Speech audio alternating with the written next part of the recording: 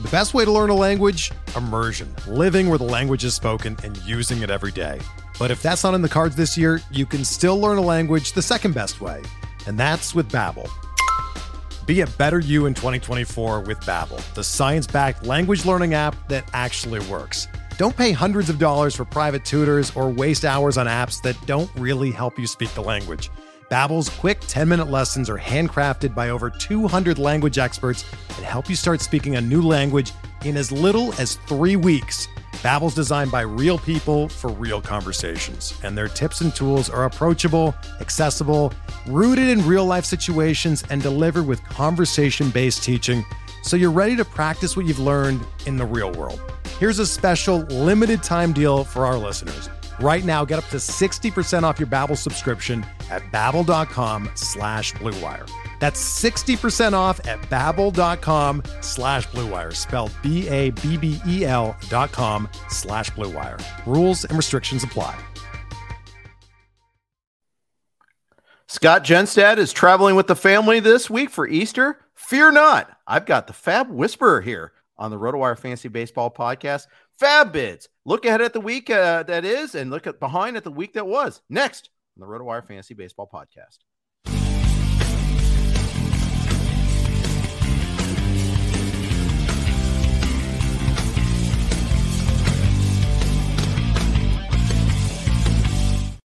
Hey, everybody. Welcome to the RotoWire Fantasy Baseball Podcast, brought to you by our good friends, both at Vivid Seats and a new sponsor, Rival Fantasy. So we're looking forward to having them aboard with us. I'm Jeff Erickson here with Vlad Sedler. You can check out Vlad's work at FTN Fantasy. And, of course, you can follow him on Twitter at RotoGut. Not RotoGoot, RotoGut. I think I'm the only person I've ever called you Goot, but that's all right. It's just my Scandinavian nature. Yeah, thank you for having me, Jeff. Always a pleasure. This is obviously a very popular show, one that I listen to every Sunday, actually Monday on Monday mornings on my walk and drive home. So thank you so much for having me. Yeah, and you're like me, you walk the dog a lot, listen to podcasts. It's a great way to consume fantasy content. Love doing it that way, and the dog gets his happy time too, and walk the kids and the dog at the same time, all the better. Yes, and obviously then you get distracted, and sometimes the dog gets into things he shouldn't. But hey, right, that's the nature. What's a little stomach flu between dog friends? You never know. All right, lots of stuff going on to talk about here. It's always a busy FAAB week. Honestly, I was telling you off air, I feel a little out of step this year.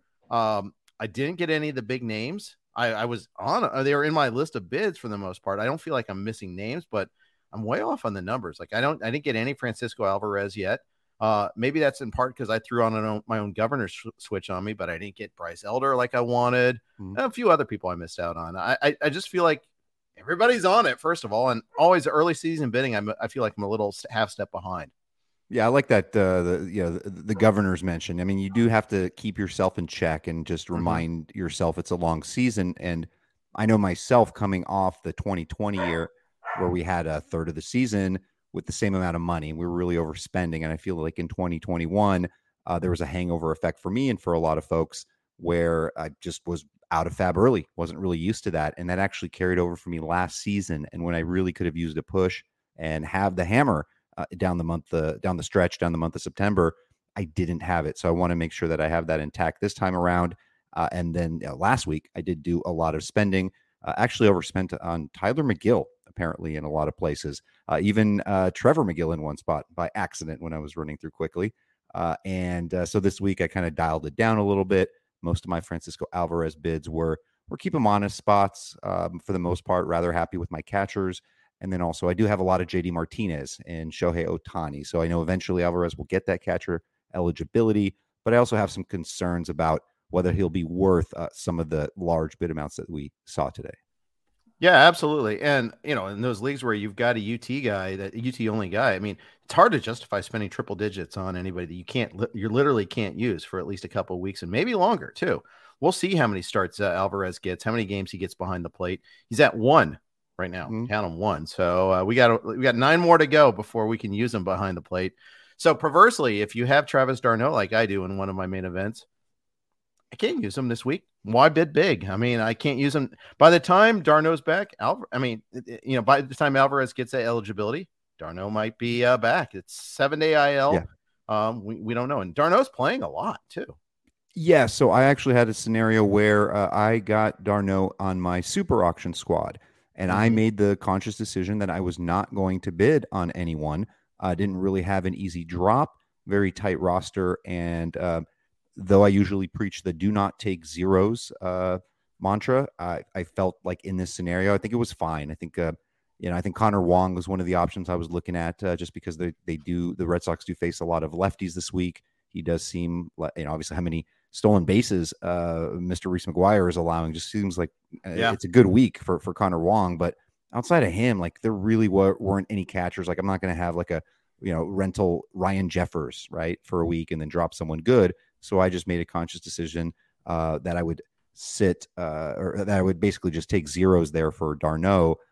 And part of that has to do with the fact that the rest of my offense has really been slamming and doing really well. So I felt comfortable doing that this week, though not always recommended. Yeah, the Hart Foundation says, how about Logan O'Hoppe? He's killing it right now. Hey, if you're in a league where Logan O'Hoppe is available, jump on that. Absolutely. The leagues that Vlad and I are discussing, for the most part, in the NFBC environment, where we're talking 12 teams with 2 catchers or 15 teams with 2 catchers, O'Hoppe is nowhere near available, unfortunately for us. But instead, I've got Austin Nolan for $1. That's my huge prize, and that's not much of a prize. I'd rather have Capisano, to be honest with you, but he's not available either. So that's the waters I'm trolling right now. Unfortunately, the league where I do have Travis d'Arnaud. And O'Hoppe, actually, I picked him up in a 12-teamer last week. I think it was for like 50 something, where I actually had solid catchers. So I think it was it's Sean Murphy and Gabriel Moreno, and I just felt like that was the type of scenario where, hey, let me grab O'Hoppe, play the matchups. That roster didn't have a lot of injured guys on the bench, so O'Hoppe paid off this week. He's looking really good. Looks like a future all-star to me. Playing more than Sean Murphy before the d'Arnaud injury too, actually. And I know, much to the consternation of many guys, it's 10 days. Don't cut Sean Murphy, please. Don't cut Sean Murphy. I don't think that playing time scenario is going to really play out the whole way through. But anywho, I will get back to more FAAB. I just want to start off the top because Alvarez was the big name. Actually, let's put a bow on Alvarez here. What did he go for on average in your leagues? I think I saw like a 180. Another one he got through for only $82 in these are main events that I'm talking about here. And it was actually rostered in a couple of other ones. And then I've seen some OCs where he's basically between $100 and $200. For the most part, I kept it. Rather keep him honest, even though I knew that I pretty much wasn't going to get him. I started off with like a $80-ish keep him honest, and I dropped it down to 50s, 60s, and I ended up getting him nowhere, and I think I'm okay with it. Yeah, I did want him in one league, but I wasn't totally swinging for the fences there. I went for 49. I think I bid 35, 37. That was an online championship. Ranged from 250 to 95 in my 15 team main events. So that was the range we had there. I didn't want to ask you. I mean, so let's say he was catcher eligible. I mean, like what kind of numbers would he be going for? It'd be crazy. Yeah, I think he'd be going 250 would be your floor instead of your ceiling. Yeah.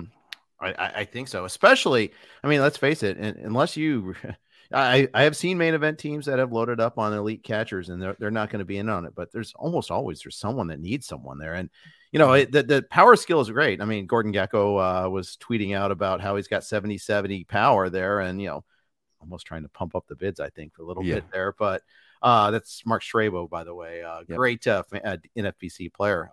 I don't know if I would have gotten him then, because part of me doesn't know what the Mets commitment is to him. I know 8 to 9 weeks for Omar Narvaez is a long time, and Alvarez should earn the job even when Narvaez comes back. But if he's playing 2 or 3 times a week versus 4 to 5, that's a big difference. It is. And then also when you're a rookie and you're not getting full complement of plate appearances and you can kind of get out of rhythm, I think that can affect them as well. I think, especially being a rookie and I think he might struggle a little bit with strikeouts and just in general. So I don't necessarily think that he's a slam dunk guy to begin with. Yeah. Bottom third of that Mets batting order, though, needs some help. They got nothing from the catcher spot. Eduardo Escobar's on thin ice. If Brett Beatty didn't get hurt during the week, I think there might have been a call up this weekend on him. So That's another place where they could look to improve. But I think that, that division, there's always that sense of urgency with 3 elite teams. Absolutely. They have to make a push. I mean, right now it looks like it's, I mean, hate to say it, but it really looks like it's the Braves division to lose. So the Mets are really going to have to step things up this season. Yeah, for sure. Braves are, I think 6-4 after the loss today to the Padres. We'll talk about the Braves momentarily because they've got some issues of their own. We talked about d'Arnaud, but they have some pitching issues as well. Let's jump on, though. Big news of the day has to be O'Neal Cruz with the fractured ankle there, that awkward slide at home plate. Sebi Zavala talking smack after that play and all that ensued. But this is a bad injury. It's going to keep him out for a long time. And then when he does come back, there's a question is he going to be able to run like he did before? Yeah, it's very unfortunate, especially with how well he had been doing early on in the season. Yeah. The walk rate was up to 16%. Obviously, kind of the bases he was stealing were pretty easy, it seemed. Just one home run, but man, right, like the hardest hit of the season, I believe. Yeah. And it would have been a really, really nice season for him. So that's very, very unfortunate news. Big time. So we'll watch to see, what the Pirates are going to do there at shortstop. But I mean, maybe put Bay at second base now a little bit more often. I don't know. We'll see how they maneuver around. But if you have O'Neal Cruz, I mean, what shortstops are even there for the taking? Well, that's kind of the problem this season, especially, I mean, even in 12 teamers, to be honest. I mean, it is very, very thin as far as the middle infielders are concerned. I mean, it's really bad. I mean, we're looking at guys like Michael Massey and Kyle Farmer. Those are the guys that essentially people were bidding on. Rodolfo Castro got a little bit of a slight bump after that news, and I thought something came out as well as far as him essentially manning shortstop for a little bit there. But I think he's going to be the guy to hold it down. He hadn't played much, I think, in the first week of the season, and then now he's played 3 of the last 4 games. It might even move up in the order. He had been hitting 7th or 8th. But yeah, he's a switch hitter. He's got some power. As our friend Rob DiPietro calls him, a hammerhead. Jeff Zimmerman would call him a knucklehead, but that's what we're looking at now. Yeah. So the Pirates quietly kind of off to a good start this season. They got some good pitching against the White Sox. Good. They hammered Lucas Giolito on Friday night. Man, the White Sox their pitching is just a lot of stories of destruction so far involving White Sox pitchers. Yeah, I mean, the hitting side looks absolutely fine, but obviously the pitchers, it was nice to see Michael Kopech bounce back a little bit. But speaking of the Pirates, I mean, Brian Reynolds is the number 1 hitter in fantasy now through a week and a half. Yeah, he is. That's right. So, that's, hey, good for him. And you got, that's only going to enhance his trade value at the trade deadline. At least that's the assumption, is that he might be one of the premier guys to go this year. Already issued the trade demand. Doesn't seem like they're anywhere close to getting anything done there, but we'll see. Maybe he doesn't get dealt, but you got to think that's probably one of the big names. I know there's always been rumors about the Yankees. Like, they're not going to do it now, but he should be one of the first guys to go if the Pirates are up to doing it. Yeah, huge bat. It would be nice to see him to go anywhere. Hey, Dodgers could always use an outfielder. They need pitching too, though. Yeah. As Peter Schenke asked about, are we dropping Michael Grove? Got smacked around by the Diamondbacks today. Bad weekend for the Dodgers. They're Thor looked terrible yesterday. Even Kershaw had some troubles. I'm not really worried about Kershaw, but this is not a deep rotation right now. All the depth that they've had in previous years, it's not there. They're waiting on the kids. Yeah, and then we'll get Tony Gonsolin back, which I think will be helpful for as long as he's in the rotation. He's fantastic over the last few seasons. One of the best run averages in baseball, and a really solid pitcher. But yeah, Michael Grove, that was brutal. I only ended up with 1 share last weekend, and it was one of those. Well, let's just 2-step. He's a Dodger. Wasn't necessarily a great minor leaguer, or even last season. Pepia would have been nicer. And just I won him by like a couple of dollars last week, and just, hey, let's let it ride. But man, that was brutal. Just really wanted to get him out there. I mean, that really hurt. 9 earned runs. Yeah, 12 hits. It was just Yeah. So Grove's a drop, right? Yes, I went ahead and dropped him right away. The 15 teamers. I feel like there are just so many pitchers. I mean, even two steps, even guys like Wade Miley, Kyle Gibson, that I'd have no problem grabbing ahead of him. So yeah, easy drop there. It's kind of funny. Like I was looking at Arizona's, maybe not necessarily a positive matchup, but not one that would kill you. But man, I think the speed is getting to some teams, and they're hitting the ball with some authority. And the funny thing is, they got guys that still haven't quite got untracked. I mean, Jake McCarthy hasn't done a whole lot yet. Christian Walker. Yeah, Christian Walker. And we know how he can get hot. So I got to think that they're going to have their stretches there where those guys are going to be pretty hot too. I mean, they're starting to become a team I just don't want to mess around with. Yeah, and to me, I don't know what their record was against the Dodgers last season, but I always feel like they kind of have their number for whatever reason. They win some series from them.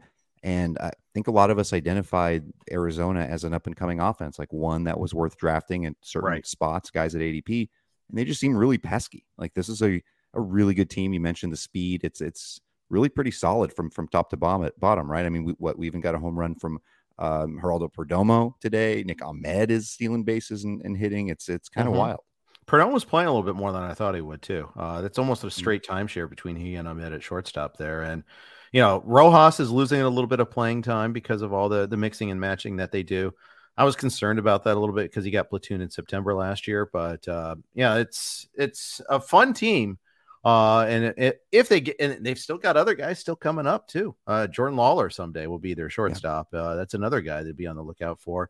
Brandon Pfaadt, we'll see when he gets the chance there. But right now it's going to be Dre Jameson. Were you on Dre Jameson at all this week? He just wasn't really available where I want him. I think a lot of very sharp folks picked him up in main events last week. I think maybe in a couple spots I just threw some down on him. He just went way too much. I think in one main where he was available, he was the second bid, and I think it was like 160 something. Pretty crazy.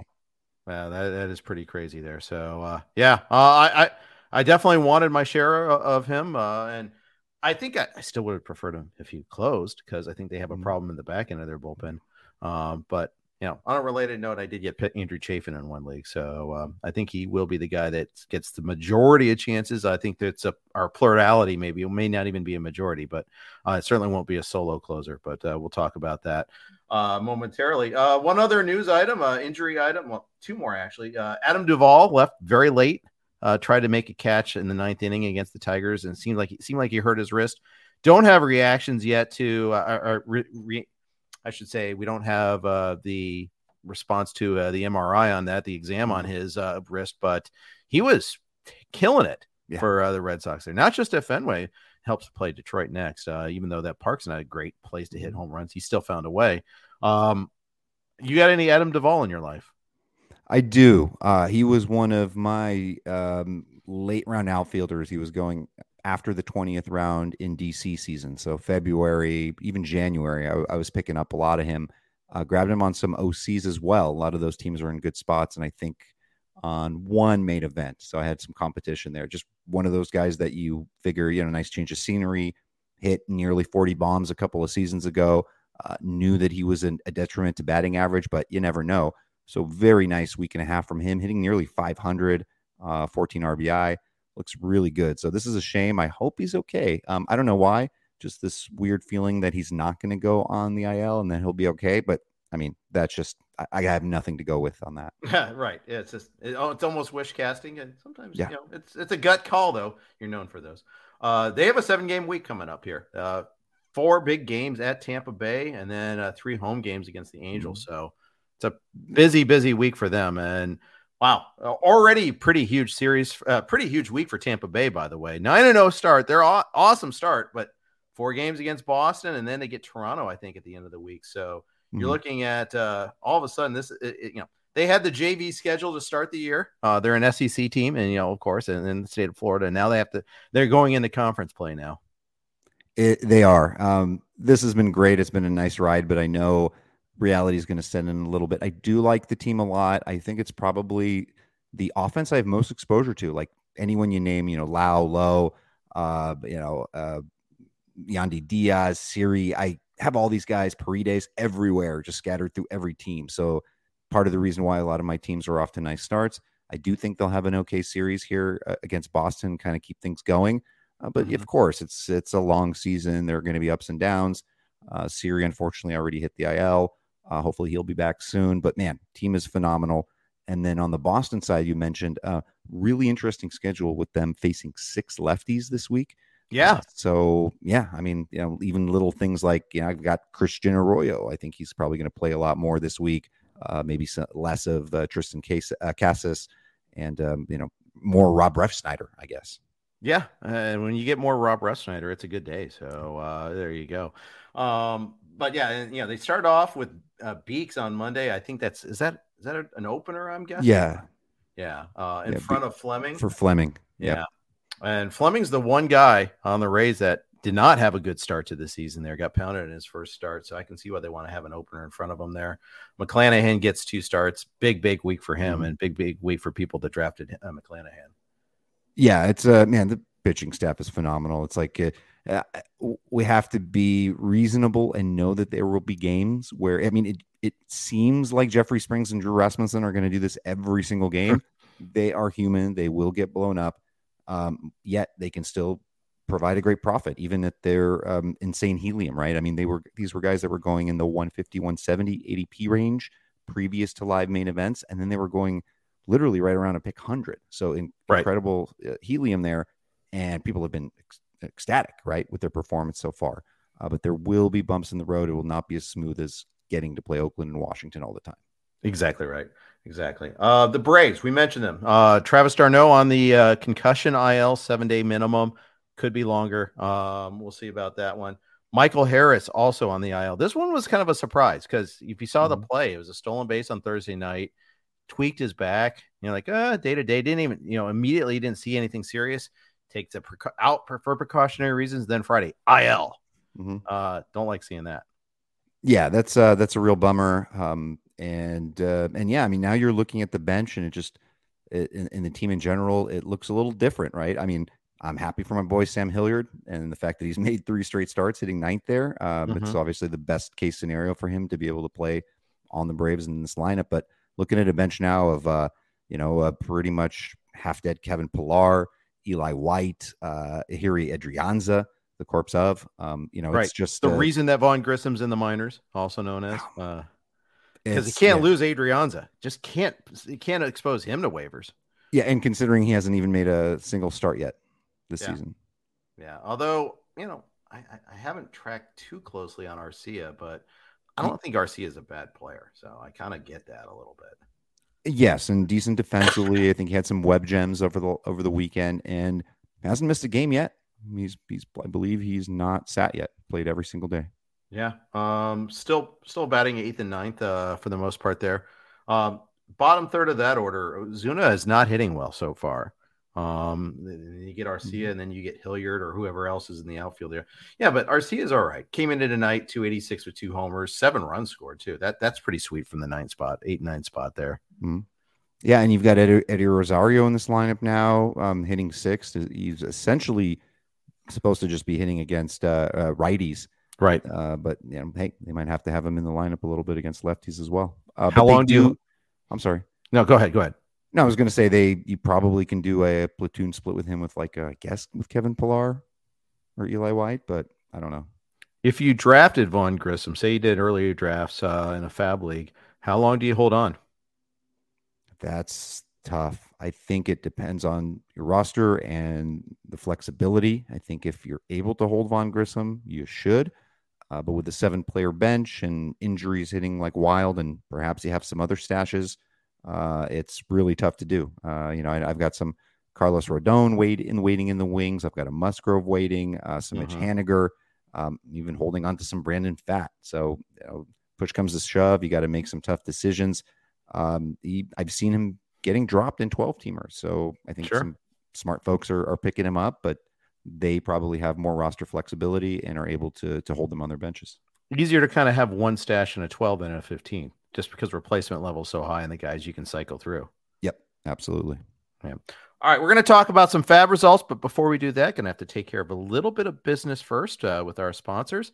Let's go ahead and start in with our good friends at Vivid Seats. Baseball is back, swinging in the MLB season with Vivid Seats, and score tickets to all the hottest matchups and biggest games of the year. Every crack of the bat, every deep center fly, and every heart-pounding double play of your favorite team, live and in person. Plus, with Vivid Seats rewards, now you earn rewards with every single purchase. Each ticket you buy gets you closer to your reward. Just buy 10 tickets, then simply cash in your credit towards your 11th ticket purchase. It's that easy. Pro reward tip: buy tickets for your whole group, split the bill, and make progress towards your free 11th ticket even faster. From behind the plate to the upper deck, Vivid Seats has great tickets for all the 2023 games that matter to you. Just visit vividseats.com or download the app today. Vivid Seats. Experience it live. See vividseats.com/rewards for terms and conditions. I've used Vivid Seats before for Dodgers and Padres games. It works out very well. We are also on the Blue Wire Network. Here are their ads. We're driven by the search for better. But when it comes to hiring, the best way to search for a candidate isn't to search at all. Don't search, match with Indeed. Indeed is your matching and hiring platform with over 350 million global monthly visitors, according to Indeed data, and a matching engine that helps you find quality candidates fast. Ditch the busy work. Use Indeed for scheduling, screening, and messaging so you can connect with candidates faster. Leveraging over 140 million qualifications and preferences every day, Indeed's matching engine is constantly learning from your preferences, so the more you use Indeed, the better it gets. Join more than 3.5 million businesses worldwide that use Indeed to hire great talent fast. And listeners of this show will get a $75 sponsored job credit to get your jobs more visibility at Indeed.com/Blue Wire. Just go to Indeed.com/Blue Wire right now and support our show by saying that you heard about Indeed on this podcast. That's Indeed.com/Blue Wire. Terms and conditions apply. Need to hire? You need Indeed. When you need mealtime inspiration, it's worth shopping Kroger, where you'll find over 30,000 mouth-watering choices that excite your inner foodie. And no matter what tasty choice you make, you'll enjoy our everyday low prices, plus extra ways to save, like digital coupons worth over $600 each week. You can also save up to $1 off per gallon at the pump with fuel points. More savings and more inspiring flavors make shopping Kroger worth it every time. Kroger, fresh for everyone. Fuel restrictions apply. Thank you for your indulgence on that.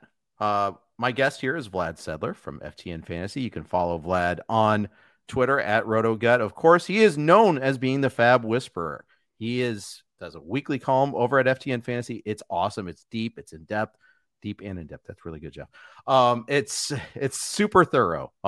It not only is it thorough in the list of players, but also in the bid suggestions. I think that's one of the things I think that's really good for what Vlad does there. So really think you do well to check it out.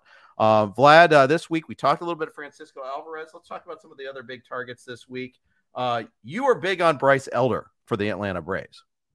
Yeah, I mean, big on him from the standpoint of he's an Atlanta Brave pitcher. He's going to get run support. He gets 2 starts this week that look generally solid on paper, at home against the Reds and then against the Kansas City Royals later this weekend. And I don't know. I just kept kind of creeping up my bid as the day went on. I was figuring that if I'm going to go in the 20s and 30s and 15 teamers, I just wasn't really going to be able to get him. And just the way my lineup shook out, especially not likely getting Musgrove back this week and just some other things, just figured it was worth getting him. So I did grab him in a couple of spots, I think in the 50s, and we'll see how it goes. He, again, last season in AAA, he was a 4.5 ERA pitcher, and I forgot how many starts, but it was over 100 innings, and came up to the majors and was really solid and in a lot of ways lucky. If you're looking at his peripherals there, in comparison to his ERA, but I don't know. I'm hoping for the best. I think we've just been I don't know. We've been weathering the storm, right? Just getting smashed left and right. You don't know where it's going to come from. You don't know when the gems are going to come.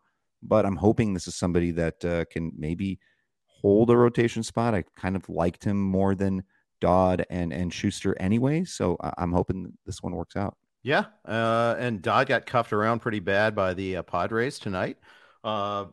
Schuster struggled a little bit. Max Fried's a little behind. So, it looks like there'll be some time. There'll be a little bit of rope for Elder here. Kyle Wright does return on Tuesday. Mm-hmm. Velocity was down. That's a problem. He still got 6 Ks, but he got hit around pretty good, and the velocity was down like 2 to 3 miles an hour. Obviously, coming back from a shoulder issue. Home start against the Reds next week in his 2-step at San Diego, home against Houston. Not really what you want next week. So are you so bold to use him this week in his first start back, or are you going to kind of sit back? In the main event that I have him, I'm going to be using him, and I'm doing it so with trepidation. But Me too. Yeah, I'm just going to have to roll with it. Hope for the best. Just get through 5 innings, not get smashed around, and hopefully lock in a win. Yeah, that's the thing too. It's twofold. Does he go deep enough for it even to matter, and does he avoid the smash around? Frankly, this Reds lineup's not very good. And you take them out of Cincinnati, especially, you start to see that. I mean, they won today. Sir Anthony Dominguez meltdown special, but prior to that, 2 runs each of the 2 days before that. You want that. You want to face this lineup. It's not a good lineup. Will Myers, I don't think, has an extra base hit yet. And he was supposed to be this year's Brandon Drury. This year's Brandon Drury might be Jason Bossler instead. We'll see. Yeah. But I do think though that you definitely want to attack the Reds when they're on the road. Absolutely. It's a very unattractive lineup from a fantasy perspective. And I mean, no matter how much I like Jake Fraley and liked his price in fantasy, I mean, this is your number 3 hitter. TJ Friedl's your number 2 hitter. Just something about that just feels very beatable. And so from that perspective, not too worried about right there for that start. Yeah. So I'm going to probably be doing the same push and pray with him. And then next week I'll have that, a 2-step, but can you use him in that 2-step? It's Petco, but we saw what the Padres did to the Braves this weekend. Yes, and I mean it's funny because the Padres started off so slowly, and you saw a lot of bickering on Twitter, like, oh, this team, they're supposed to be amazing. Well, hey, it's only been a couple of days at that point, and now what you see what they're capable of. I mean, it looks like Nelson Cruz can still swing it. Got Matt Carpenter still hitting bombs. I mean, the dream platoon, despite how old they are. So that's a little bit of a scary proposition. Houston is really hit or miss, I think, sometimes. And obviously that's a good ballpark for Kyle Wright to pitch in if he's in Houston. No, it's in Atlanta though. Oh, it is in Atlanta. Okay, that's a little bit more worrisome. But I don't know that for some reason, like without Altuve, it just kind of doesn't feel like it's a different lineup. Yeah. There's a lot of swing and miss in that lineup. They struck out 13 times against Sonny Gray on Friday, and then struck out a ton on Saturday as well. And even though even though they had the 1 inning where Yordan Alvarez went deep off of Joe Ryan, there's a lot of swing and miss on that team right now. They are out of sync. They are that one bat off. Dubon is getting more of the playing time than Hensley, and I don't think either have been off to a great start so far. Hunter Brown was great today, as just kind of saved the Astros on the pitching side of things, but I don't think that lineup's that great. Especially Bregman's really off to a terrible start. You got Bregman off to a terrible start. You got Jose Abreu, I do not believe has hit a home run and only 3 RBI so far. So he's got a lot of work to do, even though he's been hitting like 325. And I mean, obviously Yordan Alvarez has been great. Chas McCormick has actually been the little nice little riser there, and he's been hitting first against righties the last couple of days. So I have Chas in one of my 3 mains, and then we were bidding on the other 2 mains, I think, where he was still available, and I don't think we got him. He was all of a sudden he was pretty expensive. Again, my bids were tepid this week, very tepid. So anyhow, let's talk a little about who you did get this week. And I've got this. I saw your tweet going out on this. A lot of Elder. You got a guy that I got as well, and it warms the cockles of my cold heart a little bit, and that's Edmundo Sosa. I picked him up for 13 and was unopposed in one of my mains, and it's like, oh, okay, he's playing a lot. Yeah, I mean, this is what happens when you lose half your team. Unfortunately, it's been rough sledding for Philadelphia. No Bryce Harper, no Rhys Hoskins. Trey Turner's been okay, I guess. And Nick Castellanos still hasn't really picked up the pace. Real Muto's still kind of, pressing. Bryson Stott, that has been nice. I mean, I think just this weekend was his first run or RBI, but basically is hitting 400, stole a base. So Bryson Stott and Alec Baum are kind of leading that offense right now. But Edmundo Sosa, nothing special, right? I mean, he's just what's nice from a fantasy perspective is, as you mentioned, it's going to play every day. can move around in corner infield and middle infield for you. Mm-hmm. I think he, from what I remember from his St. Louis days, could occasionally steal a base. Not really much power, but kind of a good batting average. Maybe a better man's version of a Jonathan Daza, perhaps. Yeah, that's not exactly an encouraging comp, but yeah, nonetheless, yeah, I mean, better version at least. So there's that, a rich man's version. I'm looking over your pickups here. Gavin Sheets getting more playing time, and I think this was another schedule special too, where the White Sox are facing a lot of righties this week. Yeah, and that's another one I look back and maybe I spent a little bit too much. So I had a batch of guys with Gavin Sheets. I believe it was like Luke Fraley, I think Frenchie Cordero, and Akil Baddoo, and Eddie Rosario, and Alec Burleson, I believe. And I was just, wherever those guys were available in 15 teamers, I would just kind of mix and match and see what I liked best. And I ended up on Sheets, but I'm not ecstatic about it. I don't know why. Maybe it's just previous history. I don't think, even though they're facing mostly righties, I don't think the pitchers they're facing are necessarily all that easy to face, and it can go poorly really quick, right? If he doesn't hit any home runs, strikes out a bunch, I think it's very possible. I think there's even a team where I don't even have to use him. I think I just grabbed some outfield depth. Sure. And the team, here are the starters the White Sox are facing this week. Maeda, who looked really good, then had fatigue, and we all got scared about that, and then they kind of just hand waved it away. So we'll see. Pablo Lopez, Sonny Gray, that's not great. Tyler Wells, Kyle Gibson, Grayson Rodriguez, 6 righties, no lefties, and some intriguing names. Kyle Gibson with his 17 pitches. Okay, it's only 6, but still. Grayson Rodriguez, what'd you make out of Grayson Rodriguez in his debut? He looked really good, and it was nice to see him go 5, and it was just a nice, pleasant surprise. Fantastic. I mean, I think most people, or at least my concerns, were not only the innings limitations overall in the season, but how they might be babying him from start to start and the chance of not being able to qualify for a win many times. Right. But obviously, he looked really sharp, and he was actually available in a 12-teamer. It was one where I had already spent, I think, a couple $100, and I just couldn't do it. I just figured he was going to go for a lot of money. I threw in like maybe 100 or something like that, and he went for like 190, which makes sense. 7 games for the Orioles this week. He gets Oakland in Camden. And then he goes at the White Sox, so that'll be a little bit tougher. But a heck of a first start opportunity. You just hope he goes the full 5. They don't go 6-man rotation. Although if they do go 6-man, then he misses the White Sox. Then he gets the Nats the following week. So that would be pretty sassy. However, they also have a 5-game week the following week too, so they could do some shenanigans there. So we'll see what happens because they get the 2 games against the Nats. The interleague home rival series, and then 3 games against Detroit also. So only 5 games, but man, what a beautiful 5-game slate for Baltimore pitching wise, at least. So anyhow, something to look ahead if you're looking there. But yeah, I'd like to get me some Grace in there for sure. I did get him in an AL only because we go old school 4x4 on that. So he was dropped or voided basically undrafted because we totally devalued starting pitching in this league. But I did snag him in waivers, so we'll see about that. A couple other guys to bring up. Closers. It's pretty dim on closers. There weren't too many situations. I found there was like 3.5 to speculate on.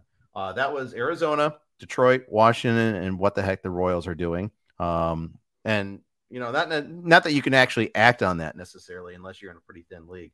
But Arizona, you could act in. Andrew Chafin was available in one of my mains. And I happen to have Scott Turn Your Head and McCough. I know it is, but I just had to make the joke. Anything for the joke. Chafin, I think, is going to be the guy that gets more of the safe chances than anybody else in that pen. Would you agree? I kind of looks that way, and you phrase it perfectly because I do think it is a full-blown committee. I do recall, and why I'm still bullish on Scott McCough is Tori Lavolo's quote from the preseason is how much he likes him, how much he would love to see him emerge and be the guy.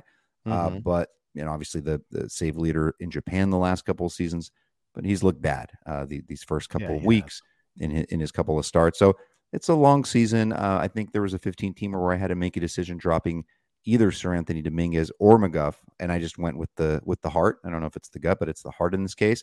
And I dropped Sir Anthony, held on to McGough, and just give him another week, just kind of see what happens.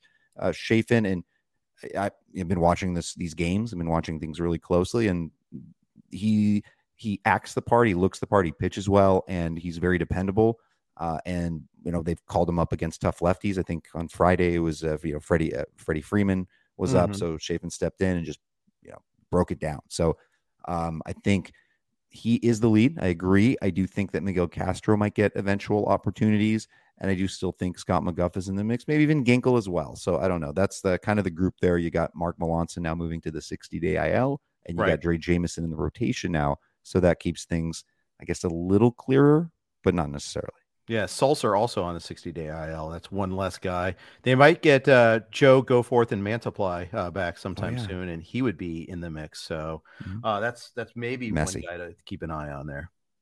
Yeah, it's so gross. And then you had mentioned, I mean, Washington, Detroit, just bad teams with little opportunity. I assume, obviously when they win games, it won't be by much usually, but I'm not a big Kyle Finnegan guy, even though I know that saw some velocity increase last season and was decent.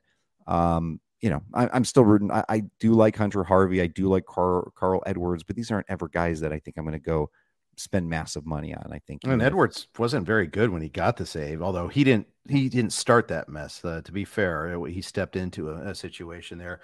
But Finnegan pitched in the 8th inning with a 7-2 lead too, so that's not great. In Detroit, Alex Lang pitched the 7th today. It was a 2-1 game. He made it 3-1 deficit, by the way. And then Trey Wingenter pitched the 8th. I did pick up Wingenter in a league just because I kind of like his stuff a little bit better. And I'm kind of desperate. I mentioned Kansas City too. Aroldis Chapman got the save on Saturday and looked good doing it. He's looked good all season long so far. As PJ though says, save on Saturday because Barlow was not available. Pitched both Thursday and Friday. The thing is, I'm worried only because if you're the Royals, why the heck do you sign Chapman in the first place? It's so you can make him look like a rehabbed great closer again and flip him. And that's the thing that concerns me. In one of the 2 leagues I have Barlow, I did not back him up with Chapman, and then one of them I did. I'm concerned. Now, the league where I have both Barlow and Chapman, let me ask you this. Do I start both? Man, no, I guess you just roll with Barlow. Yeah, I think it's a tough call. You make a really good point. And this is kind of a little bit of a, I don't want to say shady organization, but just there are organizations you kind of trust more than others. And Kansas City just is not one of them, especially with what they've been doing to Olivares all these years. And I don't know, just sometimes it feels like things are personal. I'm sure they're not, but just seems that way. And it would make sense, right? Chapman's look good. Why not give him more opportunities? It's also a business after all. So why not flip him? And plus, you do have the righty lefty thing going on. Barlow, Chapman. I do have Chapman on a main just by randomness. Like he fell like I think 4 or 5 rounds after ADP. I needed a closer. I'm like, I've been basically off of him. I have no interest, but let's just take a stab. And I've been playing him, and he's been decent. And obviously now I guess I'm kind of rooting for him for my team. I'd say more than decent. I mean, the velocity's back over 100 again. The results have been there. He's been getting the Ks. So far, so good. He hasn't been walking he had one game where I think he put a couple guys on, but for the most part, he's been pretty good. Did pitch one time with like a 4-1 deficit. And the problem for the Royals, obviously, is how many leads are they going to protect? They blew a 1-0 lead today when they used Ryan Yarbrough in the 8th, and he's the one that gave that up. They didn't use Chapman or I guess Chapman wasn't available after closing on Saturday, so I guess that's why. But we'll see. That's the thing with the Royals. But I think there's a half chance that we're going to miss out on some. It's going to be frustrating. The thing is, Barlow will put up good numbers when he's not closing. That's the one thing. He did that last year too, and so I'm kind of okay still with that. It's just I don't want to have to start both guys, but the problem is that right now they're my only full-blown closer. So I didn't know that. I'm thinking in a well, I've got it's McGuff. I've got in that league too. I think maybe we picked up maybe we got Chafin there today. I don't know. There was one of those we got Chafin, one league we got Wingenter. I have to kind of look at it there. It's ugly all around, but. By the way, let me ask you, if you don't mind, speaking of over the hill, you've got Craig Kimbrell in Philly, and that's kind of a messy situation as well. Mhm. Do you have any of the Jose Alvarado? Because man, I even do have roster him in a league, resource, too. they Yeah. even moved him to the top of the closer group there. Well, I think it's like he hasn't allowed a run since like August last year. I mean, he's really good. Dominguez gave it up today. He put a couple guys on and then got BABIP'd against the Reds today. You know, infield hit by Friedel, and then Fraley's hit. It was a bases loaded double, but it was a broken bat. Bases loaded double. It was very lucky, but nonetheless, he put himself in trouble in the first place, and he spit the bit on that. And he probably means that someone else will get the chance. Kimbrel, I think, is still the main guy, but man, I like Alvarado. I like that suggestion. I think that's a good one there. He was expensive in some leagues. I've seen Greg Jewett picked him up for like 80, I believe. And Greg in one of knows his main events. reliever recon, and he knows his stuff. Yep. So pay attention to what those guys do in FAAB for sure. Heart Foundation asked about Adbert Alzolay, and I'm glad you asked about him because I actually had bids on him in my NL only in one of my leagues this week. We have a Thursday night FAAB. It's the commissioner's Peter Schenke, and he's been like, that's his pet issue. Senator Schenke wants to say that everybody should have Thursday night FAAB, and there's a good reason for that. A lot of series begin on Friday, instead of having everything on Sunday. He can explain it a lot better. But anyhow, Alzolay, 18% strikeout rate, or 18% swing and miss, 42% strikeout rate. Just questionable about what his role is right now, but I mean, by skills, right? Yes, this is a guy that I was into. I think at a time where we thought he might close there. We just kind of weren't very certain of it. This is really before the Fulmer thing came on, before getting Boxberger. Well, Boxberger signed December, but either way, Alzolay has been phenomenal, and it sucks for fantasy reasons where it's just kind of hard to use him. He's just this glorified, super stud reliever, multi-innings guy, but he would just he would look so much better in this rotation than Drew Smyly, for example. Yeah, I think so. And that's the question: is do you stretch him out, or do you use him as a closer? Where is he more valuable to you? And that's always the question there. So yeah. Well, for me, he'd be more valuable as a starter because I have Michael Fulmer everywhere, and I need the man to close. Yeah, I guess I should say what's more valuable for the Cubs, not for us. But it's a good point. All politics are local. Yes. All right. We're going to take a look ahead at the schedule for this week and maybe throw out a couple more names. But first, we got a little bit more business to attend to. So I'm going to go ahead and share a note from our friends at Rival Fantasy. A new MLB season means it's time for a new kind of daily fantasy baseball. Rival Fantasy is the fantasy platform reinventing the way daily and weekly games are played. And they've brought new games to the ballpark this year that fantasy players won't find anywhere else. Rival Fantasy's games include Fantasy Bingo, head-to-head player challenges, and Fantasy Book, where users can select over-unders for 2 to 5 players. With games like this, daily fantasy has never been better. Right now, RotoWire listeners can get a $50 protected first play. That means if you win your first play, you keep your winnings. But if you lose your first entry, Rival Fantasy will fully refund you up to $50. Go to play.rivalfantasy.com/signup and use code RotoWireMLB at sign up and deposit a minimum of $25 to get your first entry on Rival protected up to $50. Again, that's play.rivalfantasy.com/signup. Now it's time to step up to the plate and become a Rival today. Welcome to the arena. I'm here with Vlad Sedler, the FAAB Whisperer, and we are talking about the FAAB results from this week, as well as just the week ahead. First of all, before we get the week ahead, was there anybody that you missed out on that you're like, I really hope I was going to get a little bit more of this guy? I mean, not necessarily. I did want to mention Chris Bubich, because his helium came on with his big game on Sunday. I believe 9 strikeouts, 6 scoreless innings. Velocity is up nicely. I think like 2.5 on the fastball. He's throwing the fastball less actually, and I think using the curve more. And this is a man that has been awful in the major leagues. Yes. This is, similar to like, Kyle Wright was before Kyle Wright got a full opportunity. And, we've all kind of had our roto crushes, so to speak, with different Kansas City Royal starters in the past, right? Right. With like Carlos Hernandez and, I forgot, right? There's just, Daniel Lynch and Even like there was a Kowar phase. What was his name? Jackson Kowar. Yep. So every one of these touted Royals prospects. Asa Lacy didn't even make it up, but he was another guy in dynasty leagues. I think I had in a couple leagues, and they totally failed to develop all these guys. Yeah, and I just don't know what to make of Bubic. And man, he went for more money than Elder in some of my leagues. He's going for in the 70s, 90s, which is wild. And I don't know. I mean, I understand the helium. It's a great ballpark. He's a lefty. Velocity is up, but somehow through all the madness, I didn't even get. I didn't actually bid on him like I was, at least planning to kind of throw him in the mix. So missed out on him. So I don't know if that's going to be a good thing or not. Well, Timothy Tunk says he's also a Phil guy. That's Phil Dussault, the robot. So there's another reason why he's getting that helium. The guy I missed out on was Braxton Garrett was available in some leagues, and good start today against the Mets. Johnny Cueto is going to be on the IL for at least a little while, and Edward Cabrera keeps on walking the ballpark. You don't really have to squint to see a scenario there where Garrett sticks in the rotation the rest of the year.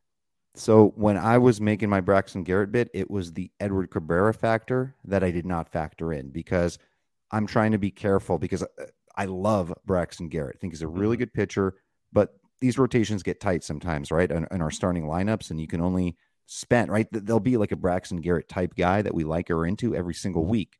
So I had to make a decision. Am I going to spend $50+ on somebody like this to make sure I get him? And then, 2 weeks from now, he's no longer in the rotation. And I really want to be careful doing less of those kind of things. But with Cueto coming back, that's the Edward Cabrera factor I didn't think about. I mean, if the guy continues to walk like that, why would he stick in the rotation? Why would not Braxton Garrett take his job? Nothing worse than seeing a guy walk the ballpark. It's terrible. I mean, he got lifted without allowing a hit because he walked 7 guys on Friday, and it's so frustrating. It's terrible when it's a closer. It's even worse as a starter. It feels worse when it's a closer because because you have one job, and if you're not a closer, you're worthless. But it's terrible as a starter too. It just kills your ratios on that. All right, let's look at some schedules. Let's take a look at the look ahead. I know you did a pretty good breakdown again on your article, guys. Check out Vlad's article every week. A lot of great stuff here. We're talking about here. So let's talk about first of all, there's a lot of 7-game teams. Start off with in the American League, O's, Red Sox, Twins, Yankees, A's, Rays. In the National League, Reds, Brewers, Phillies, Pirates, Padres, and Cardinals. Cardinals, we'll start with them, the last one we mentioned there, because they get 3 games in Coors Field, and they get 4 games against the Pirates. It's the dream. It's the dream right there. And obviously they're coming up for their first day in elevation there. I think historically, I mean, we don't know what's going to transpire on this Monday, but usually typically those are a little bit lower scoring games and the teams get going. Obviously the Rockies bats have been there for a few days. So they've kind of readjusted.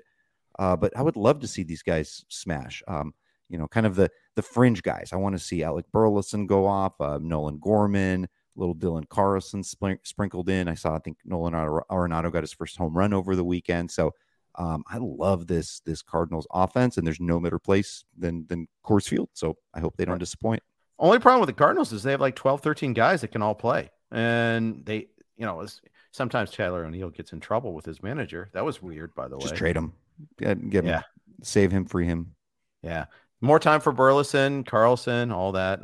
Carlson's the guy I was on so much last year and not on this year. So I'm sure he'll turn it around this year. But Nootbaar, I mean, question about Burleson. Does Burleson get any time with Nootbaar back? Well, Nootbaar's not coming back, at least at the start of this week. That's what I think. Yeah, or that's what I heard is that I'm not necessarily a setback, but he just won't be ready. And that obviously helps, I think, the Burleson playing time. I think they're going to face one lefty in Coors. So Burleson will probably sit that game. So I figure he'll play 2 of those games in Coors. And nice to see him hitting second. And he hasn't really done much, but he's at least kind of getting a hit here and there, and RBI here and there. So he might continue to hit there. Obviously, Tyler O'Neill, who could easily hit second and probably do well there, or maybe even Jordan Walker. I mean, but I don't think that's going to happen. I think he'll probably get Burleson there for a bit. And Juan Yepes isn't really playing, right? I think he DH'd a couple times against a lefty, so maybe he'll see Gomber. Yeah, which he can Gomber. That would be fine. Jordan Walker against Gomber seems like a fun matchup. And you would like to see that. We saw the home run from Walker today. That was nice. He's incredible. So A lot of hard contact. He's been fun, super fun. So yeah, I- really good matchup. It's just a question of, can you get like 5 games out of the non-foundation guys in that lineup? I was, by the way, going to mention, because you mentioned Jordan Walker, like this NL Rice for Rookie of the Year is going to be outstanding, and I hope my boy James Outman can compete with the Corbin Carrolls and the Jordan Walkers of the world. James Outman has been competing so far. There's no doubt about that. I think maybe it was you that even said it on Twitter. There's a little bit of resemblance to Cody Bellinger, and how smooth he is, that sweet swing when he's on. Before Bellinger got all messed up, it just had that swing that was just majestic. I still don't understand how how the milk went bad on him so quickly and so thoroughly. Yes, and now he's like the Cubs cleanup hitter and striking out a couple times a game. I'm sure he'll have his moments in the sun. He'll have his hot streaks for the week, but I mean, I don't think I'd be surprised at all if James Outman beat him out straight up in fantasy value this year. Yeah. And he was actually available in 12s not this week, but the previous week's free agent bidding too. Yep. Yeah. Love Outman. Super fun. Love Vargas for that matter too. And again, the Dodgers are sick because their farm system is just loaded. I mean, there are just so many guys. It's a question of when they're going to be ready, but man, they just got waves of players, and they never have like a top 5 draft pick, and yet they still have all these incredible prospects in their system. Yeah, no, it's fantastic, and yeah, more on the way. But yeah, as far as Rookie of the Year race, I mean, is Corbin Carroll going to run away with it? Literally, maybe. I mean, how many times is Thor going to pitch? I don't know. Man, that was a really rough watching Syndergaard on Saturday night. Just so much hard contact against him. Do you have any Syndergaard exposure, and what are you doing? Are you going to start him against the Cubs at home this week? Feels like a bounce back spot, but I do. The best of my 3 main events, we drafted him like the 24th round, and then got away with a good home start against Arizona, and then he just got torched in the comeback. I mean, I kind of thinking like, will the Dodgers fix him a little bit? Maybe for home starts, I'll think about that still. But it's now a point where it's okay. Before I was like, yeah, absolutely. I'll start him on all of his home starts. And now I don't know. Yeah. I think I will start him against the Cubs, but I'm not sure. Yeah, it always comes down to alternatives. I took the big Michael Wacha smack because I think I've got him on all my most important teams, and so I played him for that first start where he got wrecked. Sat him last week for the gem, or this past weekend, and rolling him back out there against Milwaukee. So the good old whipsaw there. I love it there. Okay, other good hitting schedules. Phillies, 7 games, 4 in Great American Small Park. Yes, some tough pitching. 2 Cy Young contenders, I think, in Alcantara and Luzardo. And then they'll face Lodolo. Man, that guy was on fire in his start. He must be so happy. Pump that straight to my veins, man. The swing and miss by Harrison, where the ball hit him on his back knee. I mean, that was. I felt bad for Harrison, but man, that was funny. Yeah, he looks really good. I have no red starters. Yeah, sorry, Jeff. Nothing personal, but no, he's gonna make me look stupid. So no, let's talk about that for a second, because I don't have Green I don't have any of the big three. The big three. I'm elevating Graham Ashcraft more than he should be. But, I have him. Yeah. But even Ashcraft got expensive that last weekend. But I don't have him because, well, Green, as we've seen it already, he doesn't work deep into games. He gets that pitch count up too high. He wears out quicker. And then you get the Reds bullpen.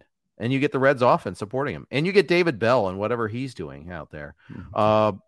I just thought that, especially in the case of Green, I thought he was overpriced. I had Lodolo straight up over Hunter Green.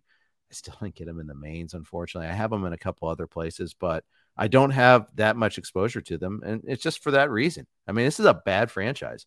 You're going to get 8 wins out of these pitchers. And Lodolo is awesome. I think he's an ace someday. But just the question is, can they build up the roster around him in time? And didn't his win get blown too? Like he was locked and loaded. Saturday was brutal because remember, they trust one reliever, and that's Alexis Diaz. They had him try to pitch a 2-inning save on Saturday. Right. First inning, 1, 2, 3, top of the order, the Phillies order, blew him away. came back and he was not the same pitcher in the ninth inning there, and couldn't even, I think he got one out in the ninth. And and that's he hadn't pitched since Sunday. So I was like, well, he's well rested. He can handle it. Well, it's just different pitching that second inning. We all think, what are these pitchers? What the hell? Why can't they pitch 2 innings? Well, it's their condition that way. It's their usage pattern. It's hard to get 2 innings out of most pitchers, out of most relievers. I know. I was looking at them and their bullpen, and I mean, I know these names, but it's just a very bad mix of guys. And I mean, almost as bad as Washington's. Washington's is horrendous, but man, I don't know. It's a very bad bullpen. In a bad park. They brought Diaz in the 8th because the day before, I mean, the Reds were close and the bullpen blew it against the Phillies. And this is not the first time that's happened too. So if you can't, and Bell's never been a manager that just manages strictly closer pitches the 9th.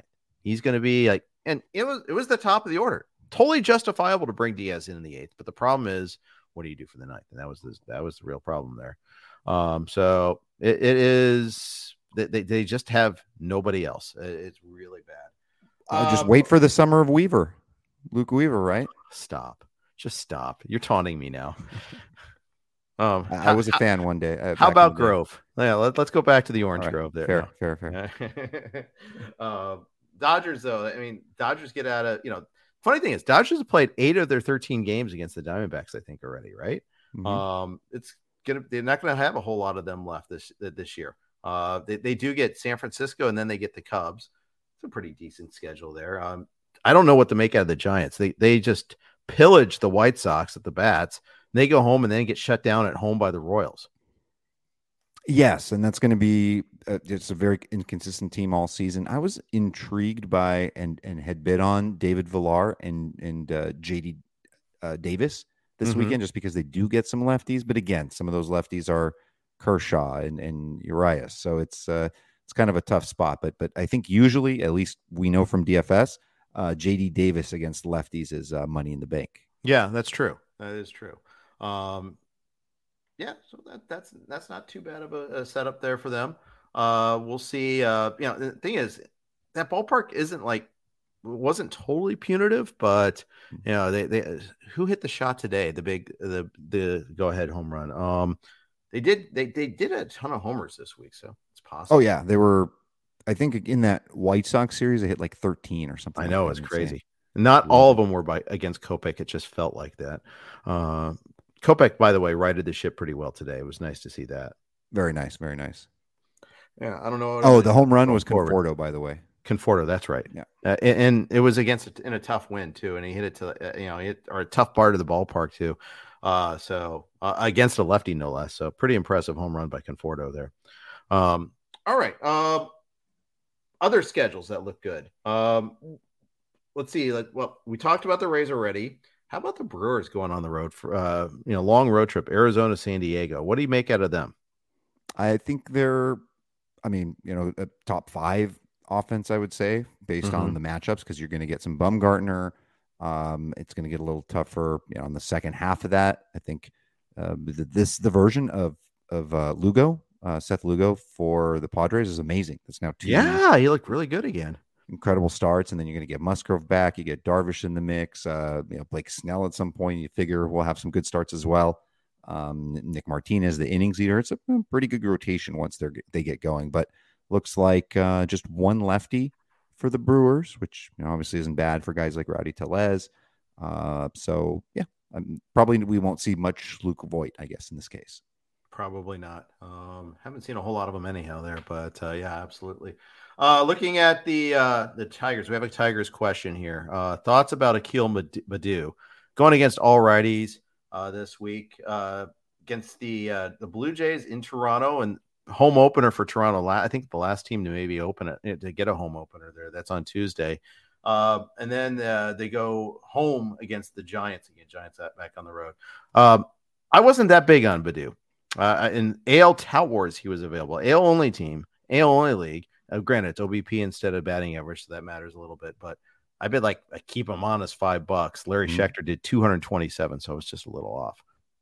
Quite a bit off there. He did lead off these last 2 days, Saturday and Sunday. Still under 25 years old. He's got some power. He's got some speed. He's one of those guys. He's in this group with Joe Adele and some of these other guys where I don't go crazy. I don't go out of my way, like no matter what they do in the minors. And then I feel like I'll just let luck take over. Like I'll throw them in the mix. I won't overspend, but if I land on them and it works out, then great. But one of those guys I kind of don't go out of my way for. There's just really nothing enticing about the Tigers offense at all, right? I mean, there was even a period of time where Scott Genstad and myself and others were really into Matt Vierling, and that's great and all, but like it just kind of there's nothing exciting here. You're not really going to get any, not a lot of profit to be had, I think, from a fantasy perspective for the hitters in this group. Paul, friend of the show, Paul Spore says, "Don't put that Joe Adele evil on Badu." We had you did the scarf draft with us. You were helping us out, helping out Jake in that league. We have a group chat going on there, and someone said Adele's smashing in Salt Lake City, and I kind of made the joke that smashing in Salt Lake City is the baseball equivalent of a band being big in Japan. Yeah, okay, it's great, but let's do it elsewhere there first before it really matters. I've been pretty lukewarm, and I feel the same way about Badu. The whole point was for me is I wasn't going to go out of my way to spend big on Akil Badu, knowing that I want to have in an AL only league. It's worth it to have a hammer, for the guys that come over in the trade deadline. I don't think Badu is that guy. I don't think Adele is that guy. That's going to be a big difference maker. Yeah, I mean, for example, I agree with you. And then, for example, Spencer Torkelson got the strikeout rate down. I mean, can hit the ball kind of hard, still hitting 200, but figure at some point he'll kind of start to earn a little bit of that first overallness. He's solid, and I think Kerry Carpenter has a nice bat. So, and I guess we're still waiting for Javi Baez to get going. I don't think I got him on a couple of teams, and I don't think he's done a thing yet. We might be waiting a while there. Might be waiting a really long time on that one there. I don't see it happening. I have Baez in one league, and it was an AL only, and it was an auction where I kept on getting outbid on shortstops. Like, fine, I'll bid the extra unit on Baez, and I just knew, okay, that's just going to be bad, and of course, it's been bad. Yeah, it's been bad. All right. Any other schedule notes? Any players that you normally start that you're staying away from that has a bad schedule or a bad start if it's a pitcher? I did want to mention a couple of teams with 6 games that I think sometimes are better than the 7-game schedules. Sure. And I think we have a few of those in this case. I think the Angels, for example, getting 3 against Washington and then 3 at Fenway is a pretty solid mix. The Astros are going to get 3 at Pittsburgh and then 3 versus Texas is decent. Probably I think they're going to get DeGrom there at some point. Mariners get 3 in Wrigley and then 3 at home against Colorado. I think is a pretty nice setup as well. So like those 6-game schedules. I like that. I like that a lot. So let's talk about what you do. You are the FAAB Whisperer. You do more than just FAAB though, for FTN Fantasy. Tell everybody what sort of work they can find, article and also audio as well. Yeah, so the FTN Fantasy Baseball podcast with Matthew Davis at Mattywood. We record that. It comes out every Wednesday. It's just absolutely great to just have the venue to be able to just talk and talk fantasy. This is what I love. This is my passion. Such a great community of friends and people that we have everywhere. So to be able to do that is fantastic. And then our work, I think, is really solid. We are an NFBC centric focus site, but of course we have now Eric Cross on board, handling a lot of dynasty and prospect stuff. Got Michael Govier, a lot of great musings and funny columns. So it's a really nice mix of stuff. Got draft strategy, hitter weekly planners, pitcher weekly planners, my FAAB article. So ftnfantasy.com. And actually, for those that haven't signed up and are still interested, FTN Pod is a promo code that we have that would get you 20% off our site. But yeah, check it out. We love it. Pour my heart into this. Spend all Sunday doing FAAB and helping people with FAAB. And it's fun. Love it. Absolutely. It's the life we live there Sundays in this industry. Let's finish off with a couple of questions. We got, some people asking about U-Week 2KS Bregman advice. Bregman is off to a terrible start this season. Entered today 5 for 41, 5 for 36, 41 plate appearances. No homers, 1 RBI, 6 runs, no stolen bases. How much do you get alarmed by hitters after 2 weeks? I can get more alarmed by pitching, I think, than I can by hitters. Bregman's start is really alarming, but is it really that? What do you think? No, it's fine. It's just, I think like you and Scott would say, if this had happened in the middle of June, nobody would sweat or think about it.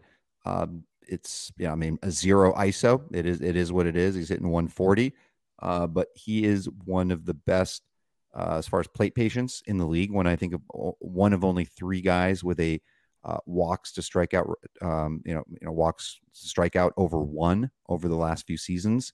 And he's got some good matchups. He usually does like to hit the lefties, and he's going to get some fun ones this week. He's going to get old man Rich Hill, old man Martin Perez, not as old, and then Andrew Heaney, who I think is always good for a couple of bombs. So this might be a good week for a little bit of a Bregman bounce back. Yeah, could very well be. We mentioned Dre Jameson earlier. Do you start him this week if you've been like stashing him all along, knowing that he's been in the relief to start the season there? He gets Miami this weekend. I think it's fine. I think it's always a case of who the alternatives are and who you're looking up, looking up against other considerations. But I think he can get to 5 innings this time, and a little bit of a stretch out. It's not the best scenario as far as that's concerned, but the matchup I think is solid. So I would start him if I had to. But if you have somebody better, obviously, kind of a vanilla answer, but that's what it is for sure. Franchi Cordero. Kevin Smith, 2 guys that have been helium guys in the past. Kevin Smith had that flurry of FAABs. He's going to get the call on Monday for the A's. It's the A's. I mean, I can't get too excited about Kevin Smith. No. Yeah, nothing to be excited about there. I think if Scott was here, he would probably wouldn't have taken the question because it's an A's hitters and it's not into that whole thing.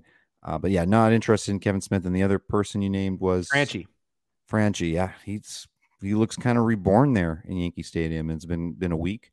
Yeah. He's a guy I actually accidentally omitted in the article. I plan to have him in the update, and then for some reason I thought I had already mentioned him, but he went for some interesting dollars as well. I saw him go for like 30 plus in some leagues. Yankees face 7 righties this week. Yeah. So for what that's worth. So anyhow, we'll finish with one more. Tough start sit. Struggling starters. All guys you would normally start, though. He needs to sit one. Mr. Grouch is asking this. Chris Sale, Lucas Giolito, or Lance Lynn? Who are you sitting? Well, you got Sales at Tampa Bay. Giolito's been struggling, and he gets at Minnesota. And the third? Lance Lynn, also against Minnesota. And you got to sit one. Yep. I think you play Sale and Lynn and sit Giolito. Yeah. I'd have to look at this. I do look at sometimes past history against certain teams. It does mean a little bit to me. So I'd want to look and see how they've done against some of these batters in the past. Yeah. I'm hoping Giolito's outing against the Pirates is not indicative of the season to come, because that was ugly. And I had some pretty high hopes for a bounce back this year. And, so far they have not been justified. All righty, guys. Appreciate all the questions, all the comments in the chat. We appreciate it. Vlad, thank you for spending your Sunday night with me, filling in for Scott and taking over, really. Appreciate all your help there. As the FAAB Whisperer, I know you're a busy man, so thank you for your time and all your expertise. Thank you so much, Jeff. I appreciate it, and good luck this week. You bet. Vlad Seiler, everybody. Follow him on Twitter at RotoGut. Read his work at FTN Fantasy. We'll be back on Tuesday with Fred Zinke. Thanks for listening to the RotoWire Fantasy Baseball Podcast.